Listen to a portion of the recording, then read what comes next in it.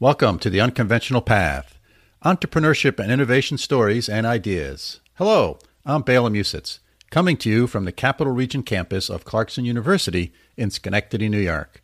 I'm a former three-time entrepreneur, venture capitalist, and now the David D. Ray Professor of Innovation and Entrepreneurship here at Clarkson University. And coming to you from my home in Münster, Germany, I'm Mike Wasserman, Professor of International Management at the Münster University of Applied Sciences. First, I want to thank you for joining us. We hope you enjoy listening to today's podcast as much as we enjoyed creating it. Second, I want to answer a common question, which is, why are we doing this? And it's certainly not to make money, just so you realize. But the two of us both like to learn from smart and interesting people. We're interested in how the world is changing. We're interested in how innovation and entrepreneurship in particular are changing. And we like to kind of overlay our observations and compare them with the lessons we've each learned over 3+ decades as entrepreneurs, investors, managers, and professors. To do this, we've kind of reached out to our network of interesting friends, former students, and business partners, along with other people we've met more recently, to bring you interesting stories, ideas, and insights into innovation, entrepreneurship, and the people that take unconventional paths to find happiness at work and in life. But before we get to today's guest, a quick thank you to our listeners.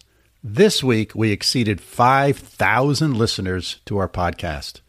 When Mike and I started this podcast 9 months ago, we did not know what to expect. And hey, Bela, let's be honest. We were thinking that if we got 50 listeners, it would be worth our effort and expense. Like 50 people that weren't my mother and your cousin, right? So I realize we're no Joe Rogan or anything here, but it's fun to think about this as a growing endeavor. We've learned a lot along the way so far, and we're looking forward to continuing this little endeavor with our listeners into the future. And as always, thank you to our sponsors, Münster University of Applied Sciences and Clarkson University here in upstate New York. Now, today's guest is one we invited on in response to a reader request from Matt B. We'll obscure his last name to protect his privacy. Matt asked us if we could bring on a guest who could talk about the value of data analytics for entrepreneurs. So I reached out into my network, and today's guest is a data scientist that I know with a PhD from the George Washington University in Washington, D.C., and he previously started his own business. He's also a former university professor, as well as the founder and CEO of Tuple Work Sciences. He's consulted with, as part of this organization, he's consulted with small and large businesses on a variety of topics related to analytics.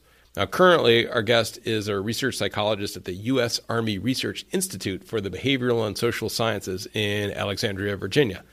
So Garett Howardson is our guest today, and let's get to it. Hey, Mike, before we dive in, I just wanted to point out, this was an other podcast guest where they found the internship, or in his case, a fellowship, as it's called in the PhD space, as a career element of his career trajectory. And I love the way Garett turned his passion into his career. And, we've heard from many, many guests this notion of an internship and how it plays a pivotal role in where they end up in life. And here again, we saw Garett demonstrate that. So let's jump right into today's interview with Garett Howardson.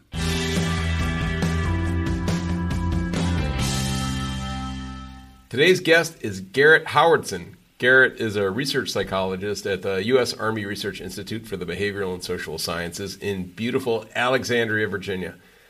Garett is also the founder and CEO of Tuple Work Science, which is a data analytics company that Garett will tell you about in a minute. Garett's taught at George Washington and Hofstra universities, and he has a PhD in industrial organizational psychology from the George Washington University. Garett, thank you very much for joining us. Thank you for having me. Well, we'll see. We'll see at the end if it really worked out well, if you're miserable or I'm miserable, but I think this will be really interesting half hour or so. Before we start, Garett, as a government employee, you need to say something, right? I do. I need to say that the views and opinions expressed in this interview are my own and do not reflect any official policy of the Department of the Army, Department of the Defense, or the United States government.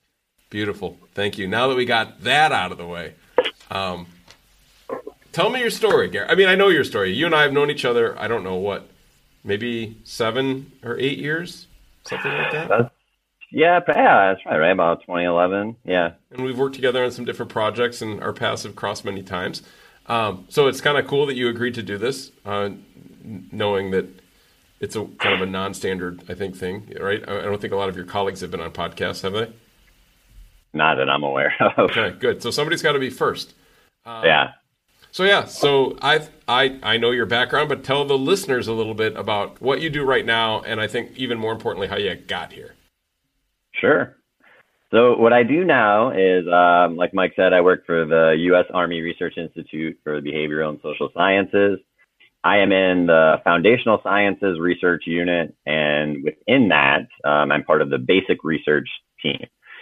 And I manage the learning and training portfolio within that team. So one thing that we do is we fund academics to do research that we think will be impactful and valuable for the Army, 10, 15 years down the road. And either we don't have the skills or the time to do that research. We also do our own internal research. My background is in, like you said, IO psychology, and I'm very passionate about learning and training in organizations, or just in general, how people learn to perform their jobs or learn to do their jobs. And so I researched that within the Army across a lot of lenses, one of which is quantitative, and that's where some of my background in analytics comes in.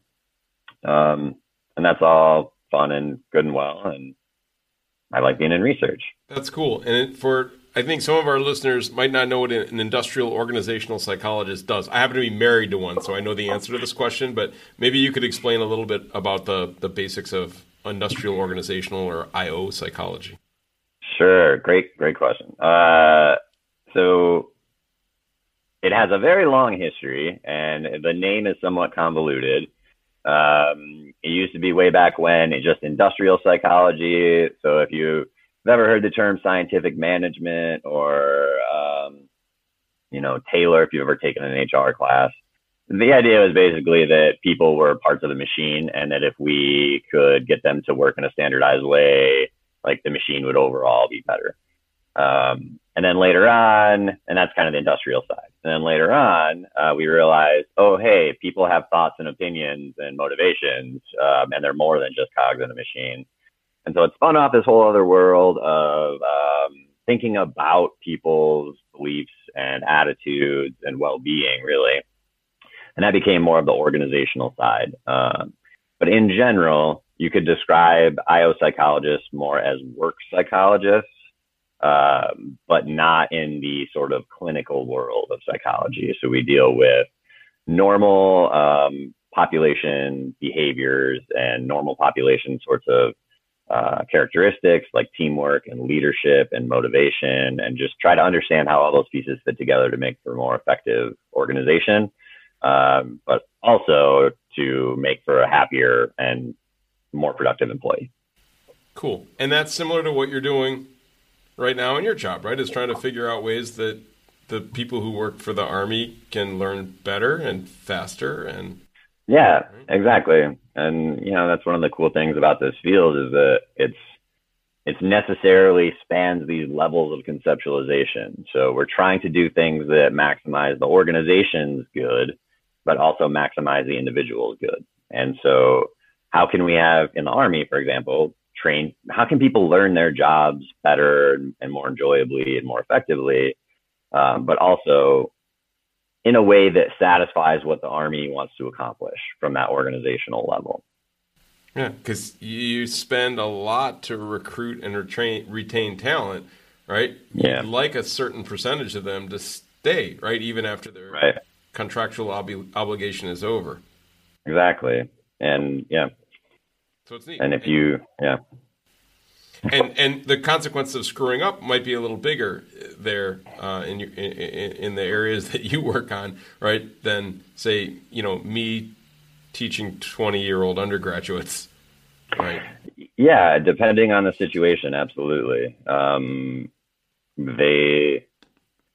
that's why the Army places such a big emphasis on training, and it's this idea of you play like you practice, right? So we train when we don't have to do something, so that when we're actually called to do something, they know how to do it, and it's more of like a reflex instead of having to stop and really think about what's going to happen, because it can be very high stakes situations and time matters. Yeah, it is. You're right. Errors are magnified, right? So, yeah, exactly. Cool. So let's then, and at the Army Research Institute, this is kind of your second go around, right? You worked there when you were a PhD student, if I remember correctly, right?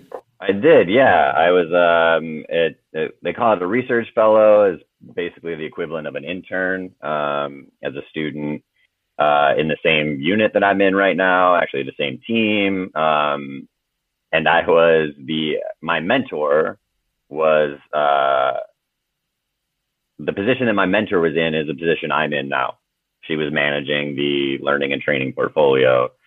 So yeah, although I've only been with Army Research Institute for a little over a year as a research psychologist, I've been there overall for about 4 or 5 years. Doing the same thing. The student, yeah, pretty much the same thing, yeah. Well, you didn't screw that up for all those years. Yeah, right? I mean, they wouldn't have to come back, right? Yeah, that's what I keep telling myself. Yeah, but don't get, it's not too late, right? Yeah. You always have to be careful. But and then you had a couple of interesting stops in between. You had a little gig as a academic, kind of in my world. Yeah. And right, that was like meh, right? Yeah. And then you had, I think, the interesting part of the story right now, for me, which is still kind of there under the surface. Tell me a little bit about striking out on your own. I remember you telling me, like, I'm going to do this. And I'm like, what's this? And you were kind of explaining to me your basic approach and wanted to be an entrepreneur. And I thought this was really cool. Yeah. So like you said, after grad school, I was a assistant professor of psychology at Hofstra for a little bit, and for about a little over a year. And it just wasn't the right structure for me, I realized. And we moved to New York to do that and really kind of missed DC a lot. And so eventually moved back to DC. And I got a job in the area doing research, and then also kind of realized that's not really my thing either in that particular structure. And I've had this background in IO psychology, but I've also had a background in computer science. And so I thought, well, these two worlds are they're interested in very similar things. They're trying to understand human behavior using data. But the way that a computer scientist does it is, on the surface at least, very different from the way that an IO psychologist would do it. Part of what I say on the surface, because if you peel back all of the jargon and really get down to the core of what they're trying to do, there are a lot of similarities between those different groups of people.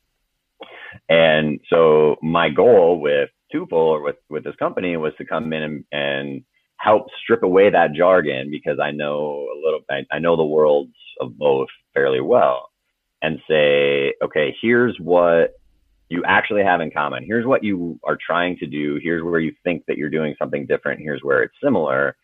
And then also trying to, a large part was to do projects that demonstrate the intersection between IO psychology and computer science within this analytics world, and to say, you're right, here's how we can use these advanced computational tools, and trying to build some advanced computational tools that do that, but do so in a way that are more approachable for someone without a computer science background. Which I think is awesome, right? Now, go ahead. Well, I was really excited about it, and I've always had this. I find the two worlds very interesting, which is partly why I've tried to keep a foot in psychology and computer science. And it's just, I think it is really fun. Yeah, and I also think the market isn't quite ready for it yet. I think you're ahead a little bit, right? And I think that it's pretty hard to explain to people why this is a really valuable integration of two ways of thinking and two sets of analytical tools and two sets of theories, right? And I think that in a couple of years, the world will be beating a path to your door on this, because, I mean, you're still publishing stuff and you're still doing some cool stuff in this space. But I think this is really the the future of solving some of these questions about how to improve people's performance and how to improve organizational performance? Yeah, I mean, well, that's my hope. I hope there are some indicators that it's starting, this gap between those two worlds is starting to bridge. And so, at the Army, I review a lot of proposals, and all the proposals are about, social science behavior, behavioral and social sciences. And we're seeing a lot of interdisciplinary teams. And these teams include, psychologists, IO psychologists, engineers, computer scientists. And so they are starting to get together and try to bridge these gaps. But it is still very early, and it's in its infancy, that idea of what you're talking about. And part of it, I really do think is so much a language thing. They just have different worlds, different languages, and trying to get past that will take time. Imagine it as two different cultures, and then all of a sudden two different cultures were co-located. Each has their own set of values and norms and beliefs. They're not going to start immediately meshing with each other. There's going to be some conflict and working it out. Trust issues. I think there's huge, right? Culture A doesn't fully trust culture B because they don't fully understand them. Culture B doesn't fully trust culture A because they don't understand them. Exactly. Right. Yeah. It's like there's definitely distrust, and there's within each community a sort of, in my experience at least, a sort of it's homophily. People like things similar to themselves, and so if you're looking across this gap and seeing a group of, say, computer scientists doing something different, you're like, oh, that's not my path. That's not me. That's not how I would do it. That's completely different. I'm just going to stick to what I know and the people that I know. And the computer scientists do the same thing. They look at social scientists and probably think, wow, you guys are using very antiquated computational tools and mathematical tools. I don't have any interest in trying to work with you because I'm trying to go out and do these more advanced things. And it takes those boundary spanners to really get past that. Yeah, this is cool. So yeah, you're a boundary spanner. I like the way that you describe that. And you tried to build an entrepreneurial organization that's boundary spanning. And there's a lot of risk there. That's where all the cool stuff happens, I think, in business, is at the intersection of two fields or two sets of concepts or two sets of values, but the road is always rocky in between those two walls. But for sure. Okay, let's go back. So you said you had psychology and computer science, and I think if I remember correctly, your bachelor's degree was it both computer science and psychology, or just computer science? I forget. No, my bachelor was in psychology, and I had a minor in computer science. That went with that. Yeah. And that was where? That was at the University of South Dakota in the thriving metropolis of Vermillion, South Dakota. Excellent. And you grew up in South Dakota? I did. I was born and raised in South Dakota. Up until the age of 8, I lived in a town called Raymond, South Dakota, which was about 100 people. Yeah. And then after 8, we moved to the city, meaning Clark, South Dakota, which was about 1,000 people. And I think I heard someone that's been on here before the phrase, which definitely holds for Clark, South Dakota and Raymond, more cows than people, which is hands down true. And I went to high school there. And after high school, went on to college, went to USD, University of South Dakota. And then after that, I took a year off, and I was a manager at Target of the guest service people. So when you're checking out, sometimes you'll see like a person directing you down a certain path to try to manage flow of customers and also manage, customer satisfaction and help the cashiers. So I oversaw that and the customer service desk and like the return sort of area and guest service. And you learn a lot about psychology in those positions, yeah? Yes. an incredible amount about people in general. Just, yeah, I mean, I could probably I could do a whole hour just talking about that. Probably. We should. I mean, we'll see if this one is, people like, yeah, I want that. They'll write in. They'll say, hey, I want more Garett. Yeah. We want to do Target Day, right? About the psychology of retail. Retail, people that work in retail and make a career in retail, I have absolute respect for. It is a really, really hard job, and it is a lot of emotional labor. It's very stressful, but I mean, you're interacting a lot with people every day, so it can be very rewarding. But yeah, this is an underappreciated industrial segment of our economy. Okay, and then so like, were your family into data science, or I mean, how did you get into the stats whole? Where did that come from? Good question. You're a stats machine, I will say, from firsthand knowledge, right? I try to be. So this, I guess, looking way back, I was always pretty good at math. I didn't really appreciate that, and I found it very interesting, but I also didn't know that there were things like careers in statistics and math, right? So like, I didn't know that you could take something you're interested in, like math, and make a career out of it. It was a class you had to get through to graduate high school.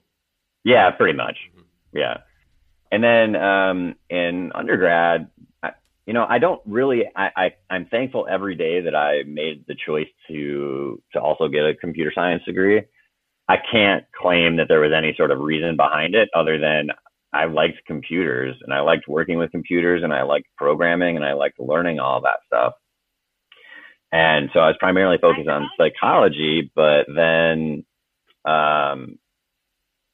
primarily interested in psychology, but then just doing the computer science for, I guess, fun. I wanted to learn about it. But then the more I learned about it, the more interested I became. And then when I went to grad school, I focused primarily on training, but then realized there's this field of psychometrics, which is pretty much the application of math and statistics to measuring psychological characteristics, and realizing how powerful those tools are, and how really without a strong foundation of psychometric theory and research, what you're trying to do to measure human behavior is kind of like flipping a coin, or, even something more random than that. So from your town of 100, high school, college, kind of doing things just because you like doing them, with a stop at Target for a year, right? And then you go to grad school, and it starts to all come together? Yeah. And then in grad school, as part of I would say IO psychology as a field is fairly quantitative, especially if you're leaning more towards the industrial side or the I side. There's a lot of measurement, a lot of testing. There's a lot of quantitative issues involved with that. And so we have a lot of coursework in those areas. We take, advanced statistics, and then you have options to take more advanced statistics if you want. And every step along the way, I just discovered a stronger interest in statistics. And so the intro class, I showed up, and I was scared out of my mind, because I was like, oh my God, I'm in a doctoral stats class. This is going to be something I can't handle. This is going to be and it was hard. It was a lot of hard work, but I was so interested in it. And then it just sparked something, and then kept taking more and more classes. And then after I was done with classes, just kept, reading more and more about this stuff, and taking online classes and learning about all these things on my own. And then just continued to grow as an interest. And then, so it's not always clear, depending who you talk to. Statistics and computer science are very different worlds. And so then I started to get into some areas where those became more the same path. And I started to see some connections between the statistics things I was learning, the psychometric things I was learning, and computer science and the computational tools. And that's where I really started to think about, wow, computer science and psychology, especially some of these more quantitative psych areas, actually have a lot in common. They use very different terminology, but at the end of the day, they're trying to accomplish something very similar. Cool. And that's really, I think, this foot in both worlds that you have, I think, is a really neat thing. One of the reasons that I asked you to be on the podcast is we had a listener question a little while ago that asked about how analytics can be applied to entrepreneurship or to serve entrepreneurs, essentially. And now you've had this time under your belt as an entrepreneur. You know this space. Maybe can you help me answer this question a little bit in figuring out how should entrepreneurs and small business people use analytics? Right. And that is a great question. And I'm going to use a quote from, he's actually he's a computer scientist. His name is Judea Pearl. He's one of the people leading the forefront of trying to make causal inferences from actual data. And this will it'll be relevant. But his quote is that you have to remember data are dumb. Like there tends to be this thought that if you just go out and collect a bunch of data about all these different things and then let it sit there and maybe sprinkle in some magic dust, that the data are going to come together and tell you something about what you should do. And that's about as far from true as you could possibly ever get. Because people will use terms like, oh, the data say. Well, data are dumb. Data don't say anything. And they only know how to answer a very limited set of questions, if you think of them as something that's animate. And so I have another example that if you would humor me, I actually, the first time someone asked me this question, I got a little angry because I was like, that's really dumb. And then the more I've sat and mulled on it, I'm like, okay, there's actually some wisdom to that. So Mike, I actually want to ask you a question. Do you know what time it is? I do. I can tell you that it's 13:39 here in Münster, Germany. Okay. That's great. But you didn't, well, you kind of did. The way this was phrased to me was, that's great, but you didn't answer the question that was asked. You actually answered it and you answered something else on top of it. Okay. So the question was, do you know what time it was? And you said, I do. So that's answering the question that was asked. Okay. Yeah. And giving the actual time is over and above that. That was not the question that was asked. And the first time this was posed to me, I laughed at it and thought that's just a dumb language thing that people understand. It's implied, right? When someone asks that question, that they're looking for the actual time. But Judea Pearl, the way that he thinks about this is that data are dumb and that they will answer the question that you ask them. So everything depends on asking the right question. And so if I ask the data, what time is it? The data will, or do you know what time it is? The data will say, I do. But if I really wanted to know what time is it, I need to ask the data that to get that right information back. Yeah, what time is it? The second question you asked was the question that I answered, right? I answered two questions. Do you know what time it is and what time is it? Right, exactly. And that might seem like a very silly example, but I really think with analytics and statistics and drawing inferences from data, it's really those subtleties that matter. And so before you can even think about collecting data, before you can ever think about analyzing anything, which is where the analytics, people tend to jump to, you have to start with the right question. And the right question has to be what you want to learn about. And the question has to be very specific, and it has to be framed in very simplistic, natural language, right? So how can entrepreneurs use analytics? Well, okay. One way is you could go out and collect a bunch of data and throw it into some stats process, right? That's the equivalent of just going to Times Square and asking random people, can you solve this problem for me? That's not going to be very helpful. But if you step back and say, okay, what is it that I want to learn about? Let's say I want to learn about customer engagement, for example. Okay, can you define just in normal plain language what customer engagement is? And I suspect, and I've kind of experimented with this, for a lot of terms or concepts or ideas that are very popular in not just entrepreneurship, in practice in general, they have this implied intuitive meaning that everybody thinks that they get, and they think that everybody else thinks that same way about what it is, but that's not true. And so if you push a little bit more and say, okay, well, what does engagement mean? Can you actually describe that? It takes people a second or two. And I think once you get to that point and realize that, oh, wow, this is actually something a little bit more complex than what I thought, let me sit down and think about what engagement actually is, right? And if you can come up with a very good definition, a plain language definition of what something like engagement means, that's descriptive, then the cues should be in that definition that will give you the right ammo to ask the right questions, to get back the right answers.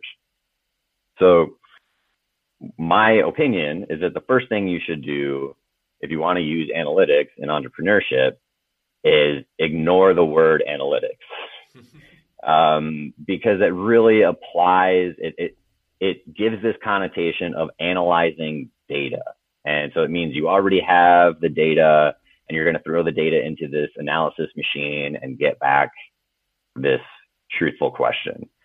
But data are dumb and they will only answer the question they're asked. So, cool. Yeah. So if you're an entrepreneur, how should you start to think about asking these right questions? Think about your business for a second. What were the questions that you needed the answer to about customers or the market or the process you went through to serve a client? Yeah. Most of the questions that I had to ask involved trying to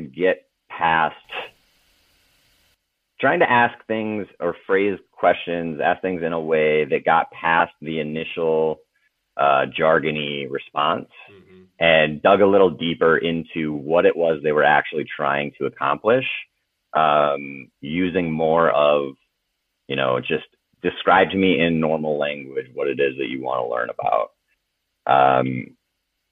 And that, I think in the future, if there's any way that entrepreneurship or the thing that I was trying to do can advance bringing these two worlds together, is to really come up with a better way to ask those questions. Because the way that I approached it just it's not scalable. It's not efficient. It's basically an in-depth one-on-one interview. And eventually you get there, and that's great. And I can eventually figure out what it is that you're trying to do and how that relates to something someone else is doing. But the amount of resources required to do that is not very realistic. Neat. So we could build an app that would have a natural language conversation system that would be asking a business person questions about customer engagement. Who are your customers? Give me an example of a customer that's satisfied. Let's talk about customers that are dissatisfied. Describe to me your process for when a customer, from the start of the customer recognizes they want to buy your product, to the time that they do research, to the time that they actually buy the product, take the product home. Talk me through those steps. And then if we could design a system that collected those data in natural language, right? Then all of a sudden we'd have a scalable solution. We could help identify the points where you might lose the attention of a customer, where a customer might make the choice to go to a competitor, where the customer might not understand what the service what the product that you've designed does and isn't happy with it, or the product doesn't last long enough, and identifying those points. And if we did that, could then you do something with those data? If we could figure out, if we had the data that matched the steps that the customer took from A to Z? Possibly. I think it's a step in the right direction. And this is I think if you asked a computer scientist, especially a computer scientist who has specialty in natural language processing, or a lot of times you'll just see it NLP, they might be inclined to say that's not a real problem. We can already do that, which is true. Mm-hmm. There are advanced computational tools that can. So if you've ever interacted with a chatbot, for example, or anything like that, well, these are advanced artificial intelligence and computer science and analytic tools that are taking the words that you're actually putting and breaking them down and turning them into math, and then using that math to identify what words to reply with. And in the process of doing that, they can have a conversation with you. And that is amazing. You can do a lot of really great things with that. That's also, in general, the same concept behind Alexa, or Siri, or any of these advanced AI voice activated things where you say, Alexa, what time is it? Or Alexa, what movies are showing today? That's a computer program that's taking your natural language and turning it into math, and then using that math to identify words to respond back to you. So from that perspective, they might tend to think it's not a problem. The challenge is that middle step of turning the language into math, that is where the theory of human behavior and psychology becomes so important, because the math part is really just, it's a means, right? It's a means of taking something and transforming it into something else. But the real question is that process valid? Is that actually consistent with how people think and how people behave? And how can we map that process onto actual social behavior? And there are a lot of people that do that social behavior research, social psychologists. There's a whole bunch of different areas. Marketing, there's some people doing awesome stuff and very heavily quantitative stuff in measurement of marketing sorts of questions. But there's still a huge gap between taking those theoretical ideas and connecting them to the math in between. Because if you ask a computer scientist to develop these systems, turn the language into math to get more language to give back, they're approaching it from an efficiency standpoint, from, an effectiveness standpoint, not necessarily from a theoretical human behavior standpoint. And so there's still this gulf there. So the short answer is yes, I think that would be a step in the right direction. But until we can get people or social scientists, I think the bigger problem for that is getting social scientists and people who study human behavior to get a little bit more math oriented, so that they can actually understand what that translation process is happening, and weigh in on whether what's happening is consistent with how people actually behave, and is consistent with the theory of human behavior. And I think that's the harder path to get to that point. Interesting. So, and some of this, if we can do this, we'll make these chatbots more effective. Like, should entrepreneurs use chatbots? You can do this pretty inexpensively, right? You can sign on with the service, right? And you can plug in your frequently asked questions and things like that, right? And you can get a chatbot to work for your small business. Good idea or bad idea? I'm going to be a little more nuanced. I would say it's an unknown idea. And what I mean by that is, so one thing I've taken from my background in psychometrics is that it's seldom about ever getting a number to represent something. It's how you interpret that number and how you use that number to make inferences. And within psychometrics and psychological measurement, we spend a lot of time breaking down the process explicitly of turning something into a number, so that we know every step along the way, and that we know how one step contributes to the next step. So at the end, we know what that score, that number actually means. In computational terms, there are these really powerful, for a lot of things, methods of artificial intelligence that fit into what are called black box methods. They take something in like text, say it's a chatbot, and they use these advanced computational tools and to combine that information and get a value. But the way that they combine that information isn't necessarily unique or known sometimes, or even well understood. It's a very complex process. So you could use, say, a chatbot sort of thing, and you could sign on to one of these services, and they might for sure help you. It might seem like you have a chatbot and you're getting information from customers and that that's providing you valuable information. But if you can't fully describe that process of how it's being turned into the information you're receiving, there's a real question about the validity of that process.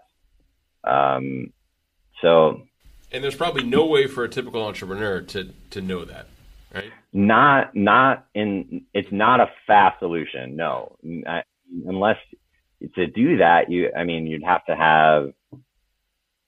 to spend a lot of time in computer science and in math and in psychology to do all that. So, it's a fat chance. Right. These are people that want to start their own business. They're not spending years and years of time studying these things. So, and then a second question related to this is, okay, if I have a chatbot and I want to keep refining it, right? To keep getting in more information to help me learn what the process actually is and what the behaviors are. That takes a fair amount of iterations, right? It takes a fair amount of interactions. And if you're a small business and you're only having 8 customers a day, would you ever get enough information in real time to improve your models so that the chatbot was being more effective? Right. That's a great point and a great question. And I think no. And I think that's where it comes in of asking the right question is more important up front, right? So let's say you're right that for a lot of these, especially black box methods, to be accurate, they require an incredible amount of data and an incredible amount of input. So part of the reason that, say, a system like Alexa can be so powerful and efficient and effective is because there are a lot of people that use Amazon, right? There's a ton of people. And so this system can collect all that data and learn from it and eventually get better. If you try to apply those methods to something like, well, you're talking about a small 8-person sort of sample, they're not going to be necessarily effective. And so that goes back then to the question. So for something like Alexa, the question might be, how can we take this massively large input from people and come up with a sort of individualized prediction or estimate for what we think that person is wanting to do?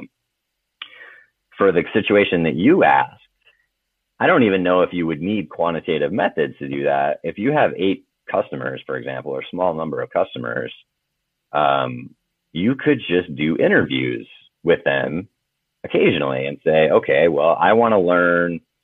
My question might be, I want what do each of my customers think about when they're in this situation?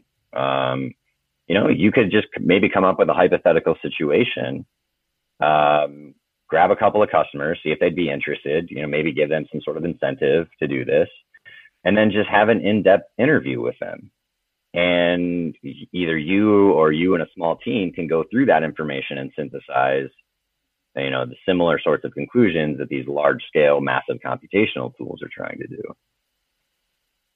So, analytics and quantitative methods aren't always the answer, right? To some questions they are, but to some questions they aren't.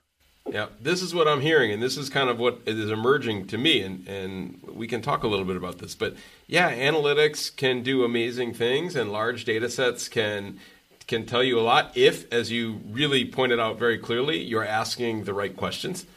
But for entrepreneurs, sometimes if your business is small, and even if it's growing fast, there's much more effective ways that you can answer these questions, right? Formulate the questions and answer the questions. So don't be distracted by the shiny penny that analytics is right now.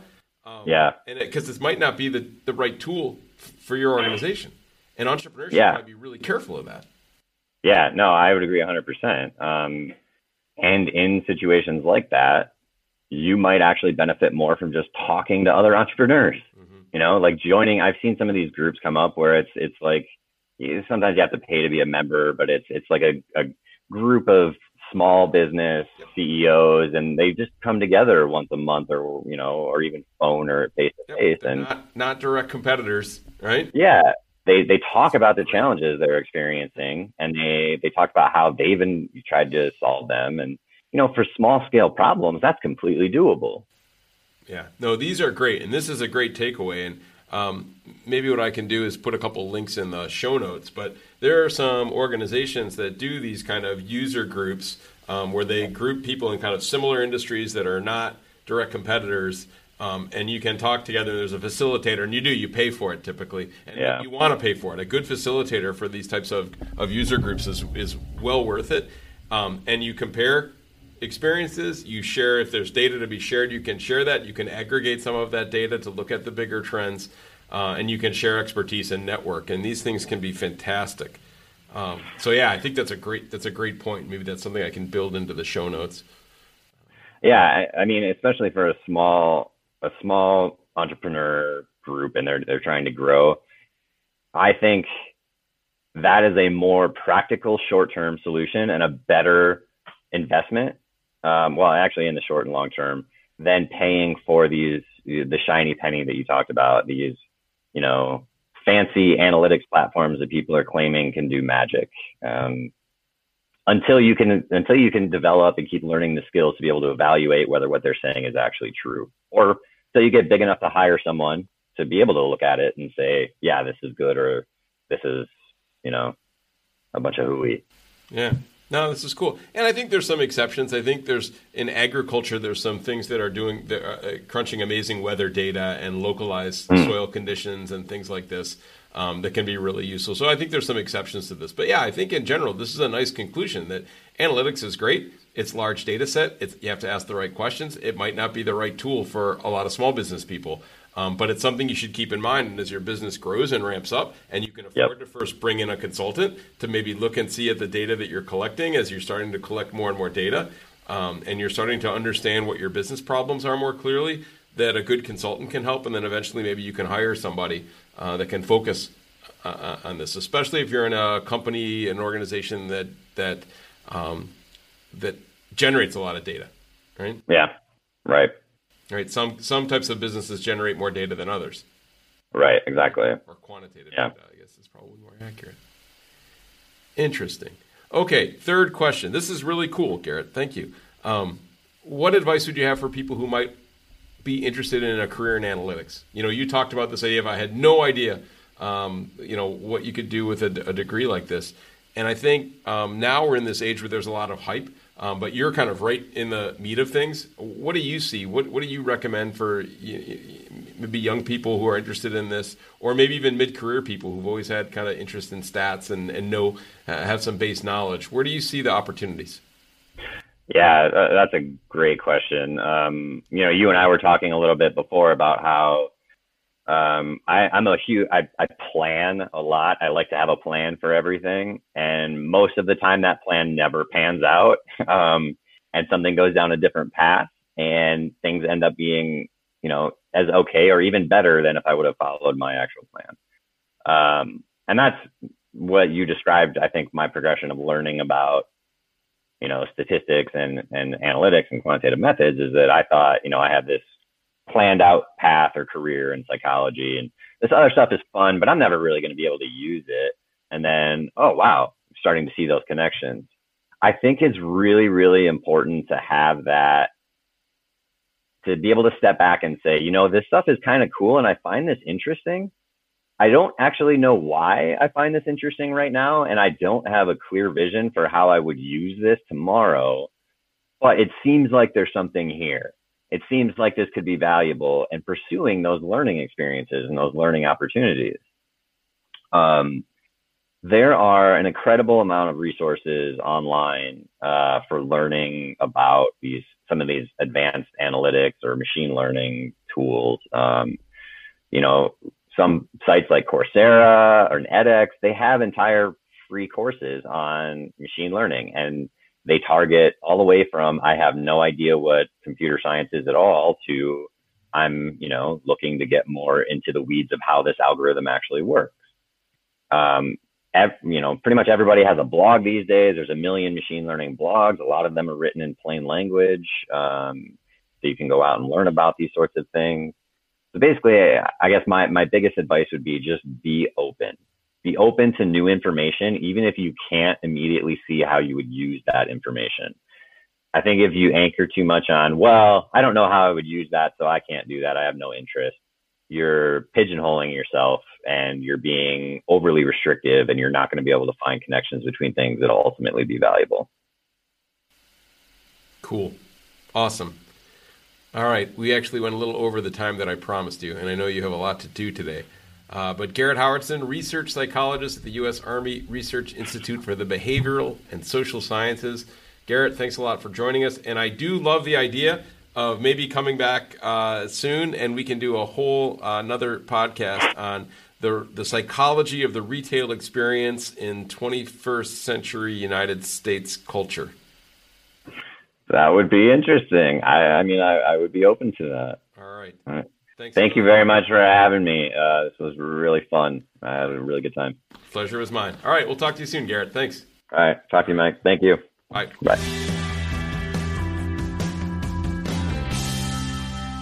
Okay, Bela, I'm interested to hear your thoughts on my interview with Garett. Yeah, so I thought there was several really good takeaways there. And let me just sort of pick on one for now.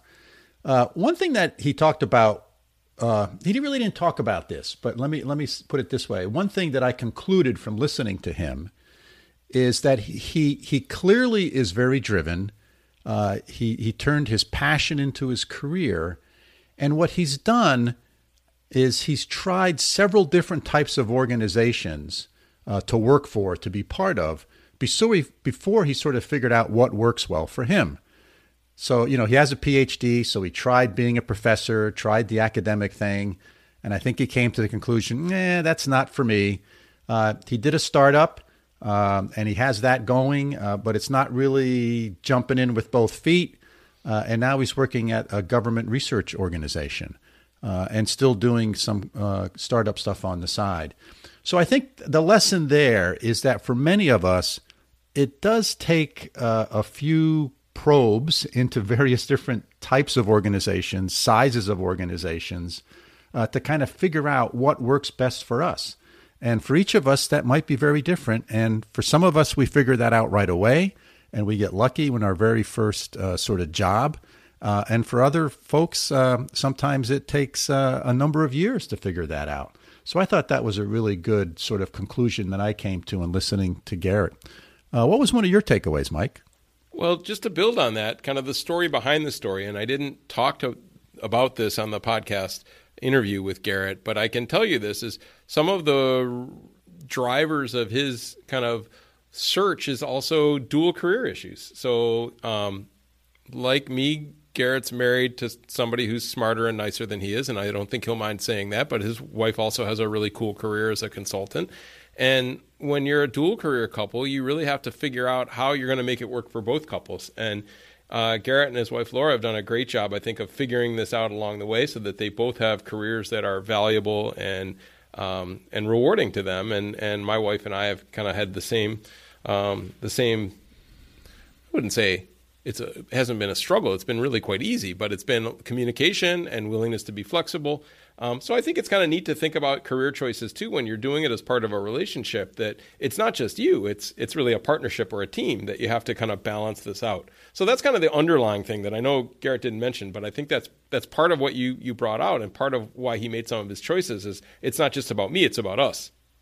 Yeah. And that what you just said goes into all sorts of relationships, whether they be your personal relationships and between you and your partner, or whether it be the relationships you have at work and the organization that you're part of.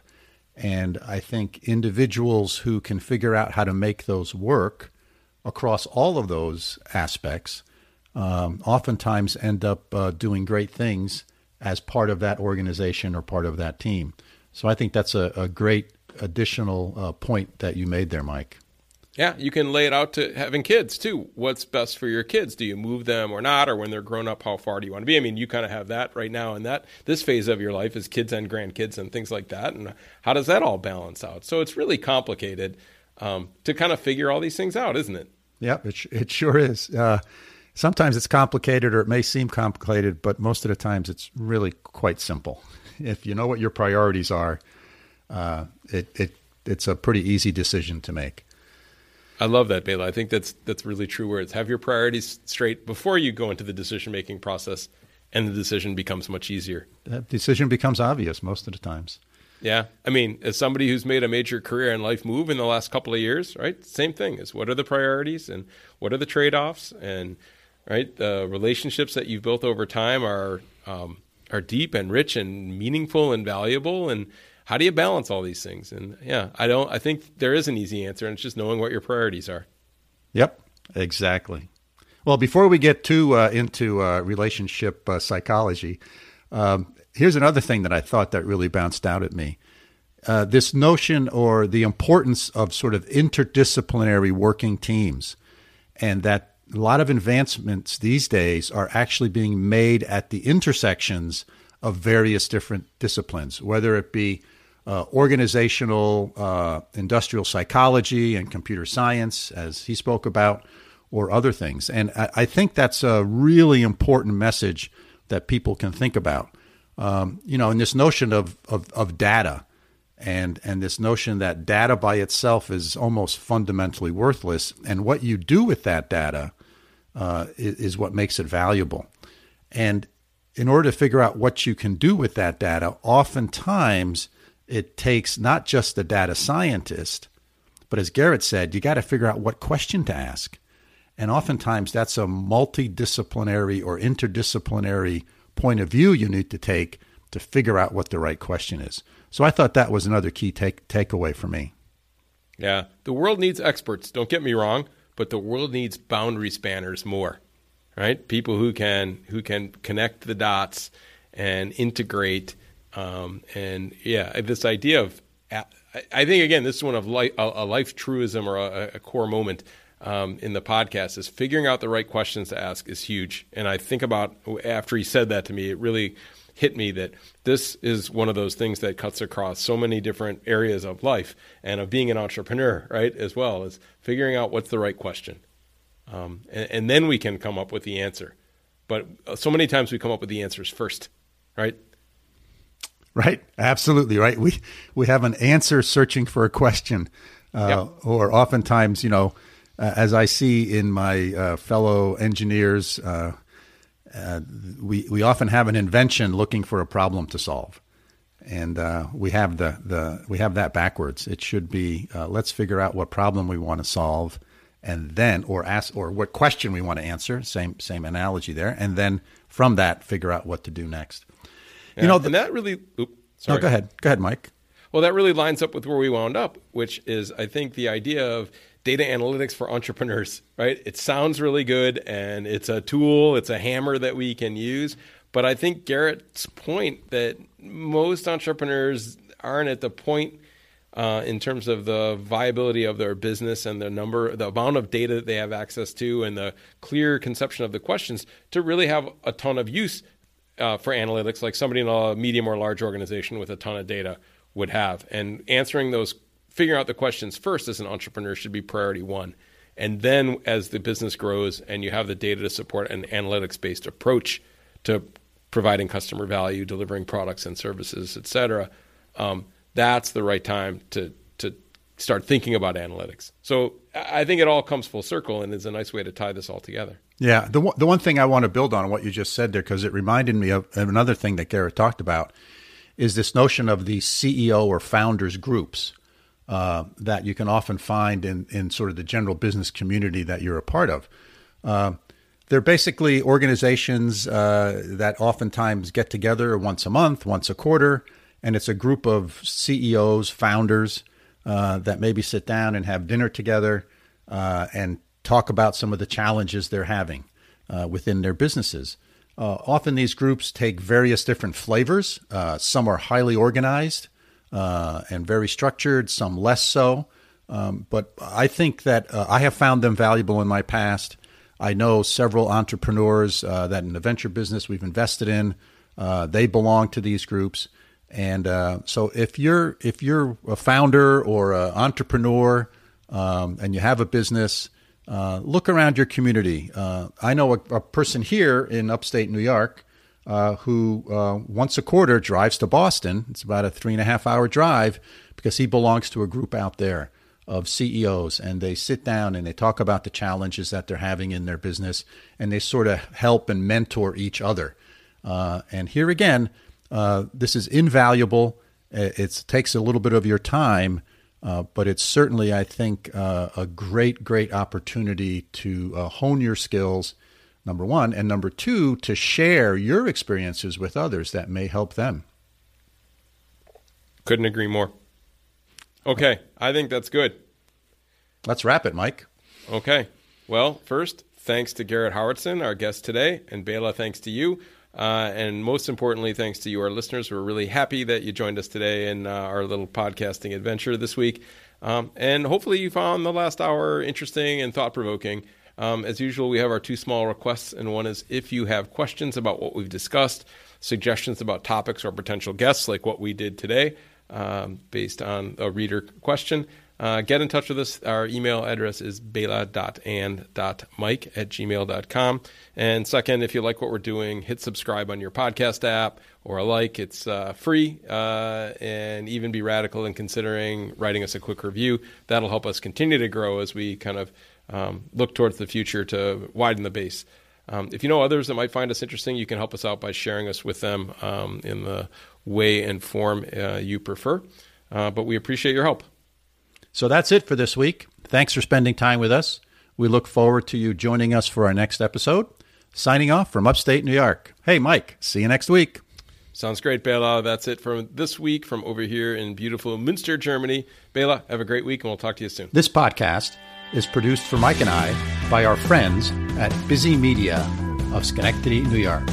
They can be found at busymedia.co.